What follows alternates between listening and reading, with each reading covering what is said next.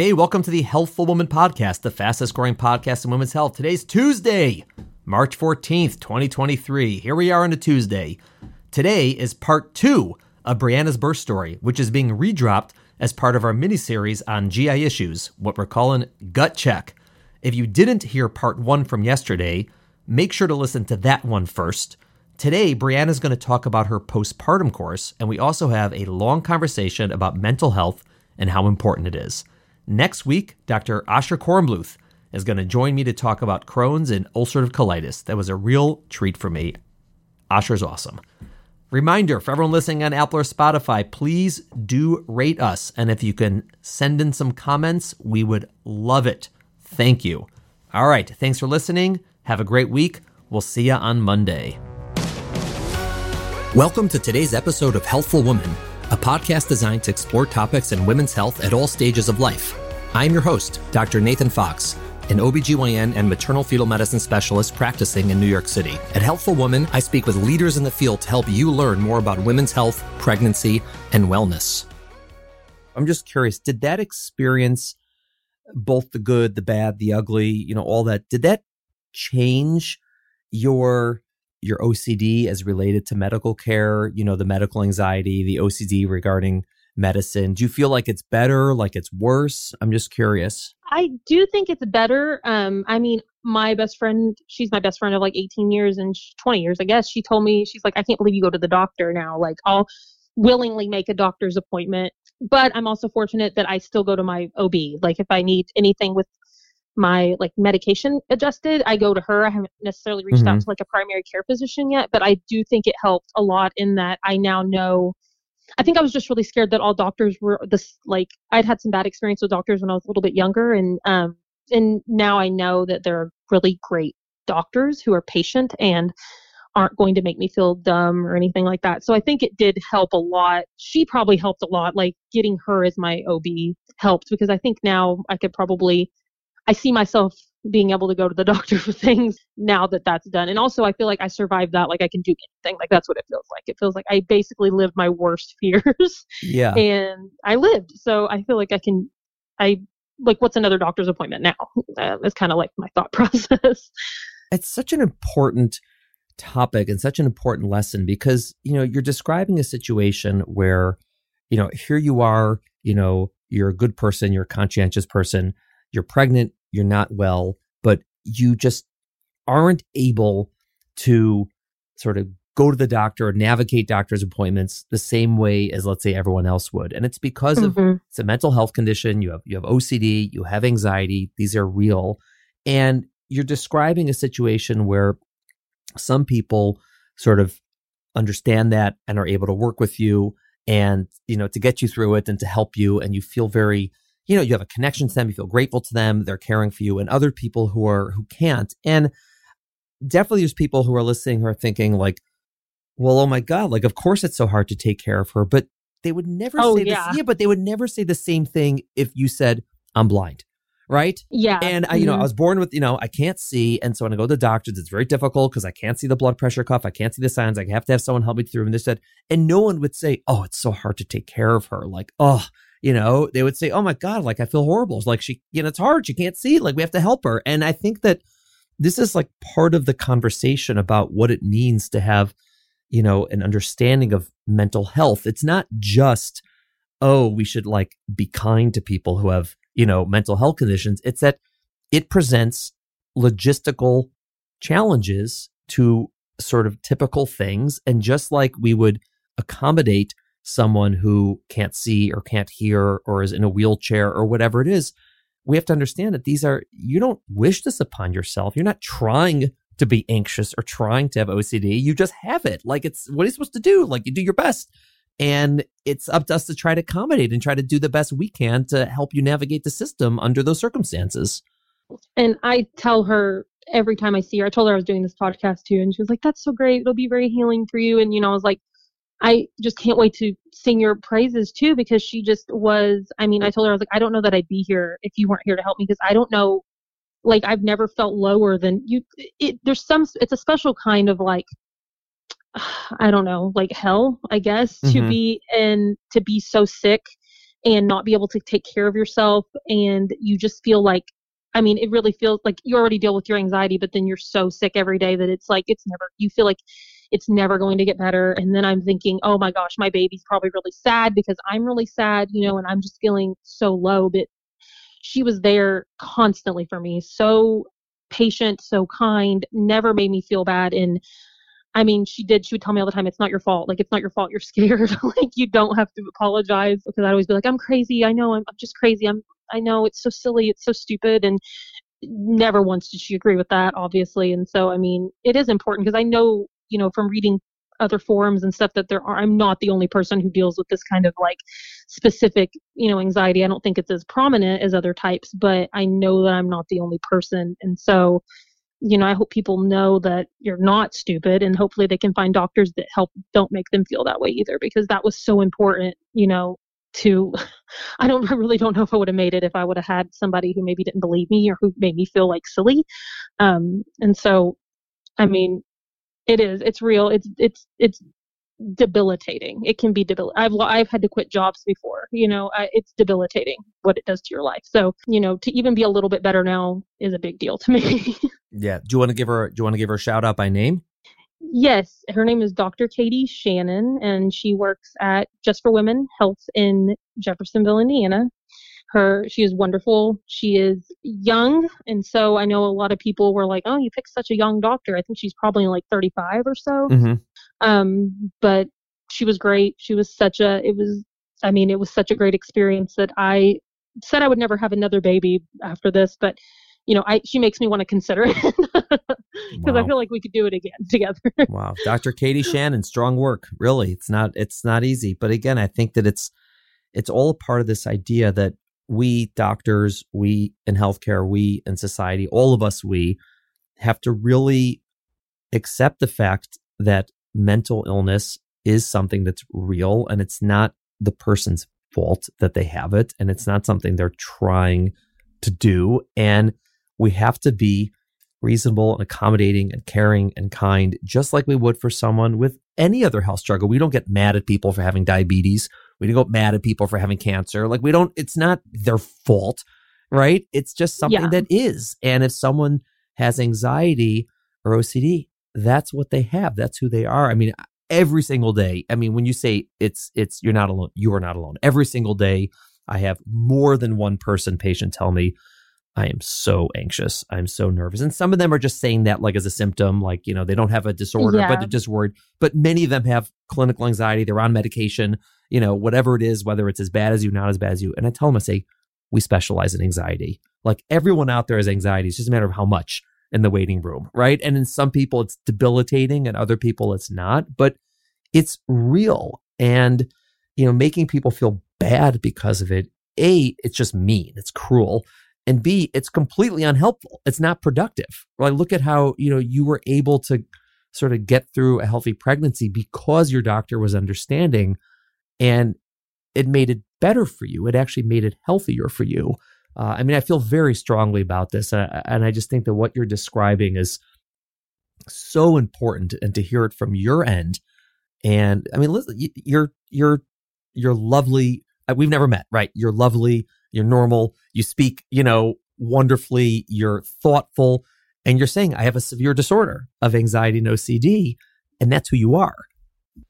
Yeah, it's a very prominent. I mean, I think in the past few years, especially, I've been very vocal in general about it, because I do feel really strongly that it's not talked about enough, and that people kind of have a very specific idea of the type of person who has OCD or the type of person who has, depression or anxiety. And I'm like, maybe you didn't know this about me, but this is something that rules my life a lot of the time, and thankfully now I'm medicated and I feel a lot better. But, I still have bouts of it, especially having like an infant. I get a little anxious about him. And by a little, I mean a lot, all the time. I get anxious over if he's sleeping enough. I get anxious over if he's eating enough, if he has reflux, if he, I mean, it's still there. But because she was proactive, she told me, you're very susceptible to postpartum depression. You're probably going to want to start medication now. And she did that. And so now I'm on that, and it helps a lot. I mean, I can't imagine what I would be like if I didn't have it. It feels like a lot of times maybe I just have regular people anxiety now, like new mom anxiety, and not like this intense, gonna lose it all the time anxiety. And so, but I appreciate you saying that. And I've like I said, I've listened to all the episodes, and everybody always sings your praises about how great you are and patient you are. And so I think that's wonderful. And that's kind of why I wanted to do this, tell my story here, because I mean, I was like, who better? Like if somebody else says out there, like, my doctor who is understanding and kind. And, I just really appreciate it. I appreciate what you do, even though obviously we've never met, but yeah, no, I'm sure I could be better at it. I mean, obviously there's always room for improvement, but I've said many times, it's one of the things I've learned the most about in my career. And that I feel that like where I am now compared to where I was, 10, 15 years ago, in terms of like my, hand-eye skill levels in surgical, all right, I'm a little bit better. In terms of my knowledge base and experience, all right, I'm a little bit better. But in terms of understanding mental illness and, helping people with and working with people who have mental illness, it's just light years. I've learned so much more in practice than I ever did in training. And I just think it's one of these things that you don't really understand until you're doing it and you're working with people, and you have to it's just the reality, and it's important. You said that you were still working through the trauma of your birth. What was it that was traumatic? Was it going through sort of like facing the anxiety you were up against, or was it anything in particular that you maybe could have gone back and changed that would have made it less traumatic, you think? I think it's kind of, so I have this, like in my brain in general, I try not to, I kind of I don't have a lot of expectations. I try not to set up a lot of expectations, and that's translated kind of into motherhood too, which is another story, but I've tried not to set a lot of expectations for things. So I kind of, was very, oh, whatever happens, happens. But my biggest fear, was having to have a C-section. That's my biggest fear. It was my biggest fear. I didn't want to have surgery. I've never had surgery. And, so then it was like, when they told me I had to have that, I was like, oh my God, this is like it just knowing I had to do it was extremely traumatic and hard for me to deal with. But I got over it. Once the baby was here, I was fine. They told me everything's good. I didn't have cancer. Mm-hmm. What really I think was traumatic was the postpartum, the preeclampsia with a doctor that wasn't as patient and kind, obviously. And that way, I just think we didn't mesh. It wasn't that she was a bad person. It was just that we weren't good together. And that's what my doctor had said. She apologized the next day, like 2 days later, profusely. She's like, I think, obviously they just didn't know your situation. And like, I wish I could have been there. I would have done anything to have been there. And I think that, my husband having to leave and I'm all alone with my baby. I had never even changed a diaper until I had an infant, so I didn't know what I was doing. I was terrified. Part of what was happening in the hospital when I was there on the mag drip was that they would, it kind of felt, I don't know, the best way I can think of to describe it is the way my best friend described it while she was sitting there, is it was kind of like, a horse when they would dangle the carrot in front of the horse to like make it do things, and then they would pull it away, kind of like a cruel joke. It kind of felt like that, because they would come in and say, you're going to go home today if we can get your blood pressures down. Now, if we can get them, if you can calm down and if you can just breathe, then you can go home. And so it felt like a game almost that I couldn't win. And so I dealt with a lot of I think I deal with a little bit of PTSD. Yeah. Well, it's also making you feel guilty, like it's your fault. Your blood pressure's high. It's the same thing. Like if only you could get your blood pressure to go down. Like, how the hell am I supposed to do that? And so they would like flip me on my side and they'd be like, no, don't watch anything. Don't listen to anything intense on your podcast, dear. and just close your eyes. And then they'd come in and be like, see what happens when you're calm? Your blood pressure went down. And I'd be like, okay, well, let me see if I can do it again. And I'd be like sobbing. And then at the end of that day, they'd be like, sorry, it's still going up. You gotta stay. And I was like, oh no. And that's when I was like, I'm going home. I don't care. I literally was like, I don't care if I stroke out in the parking lot. I'm leaving. Get me out of this bed. I'm going home.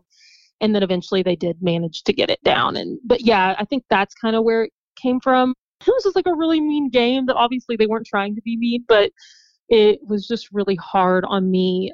It felt like I was never going to get to go home, because I'm also a worst case scenario person. My anxiety makes me like that. And so I was like, oh my God, I'm just going to have to be in the hospital forever. And this is just like, I'm not going to get to go home with my baby, and I'm not going to get to see my husband. And, I want to be in my own bed. And it was very traumatic. And so I'm still kind of working through all of that as a whole. I think also I'm really scared to throw up now because, I was so sick. So anytime I get a little bit nauseous, I'm really scared that I'm going to throw up. I don't want to throw Yeah. up. I don't want to get sick again. And so the whole thing was kind of traumatic, honestly, the whole situation, the whole 8 months, I guess. But I'm trying. I'm working through it. Like I said, I see my doctor often. She's helpful. I can message her anytime and she's really great, but I'm still kind of working through all of that, that whole situation, that little situation. No Yeah. big thing. That whole year-long situation. I think when you're in the hospital and you're that, I think that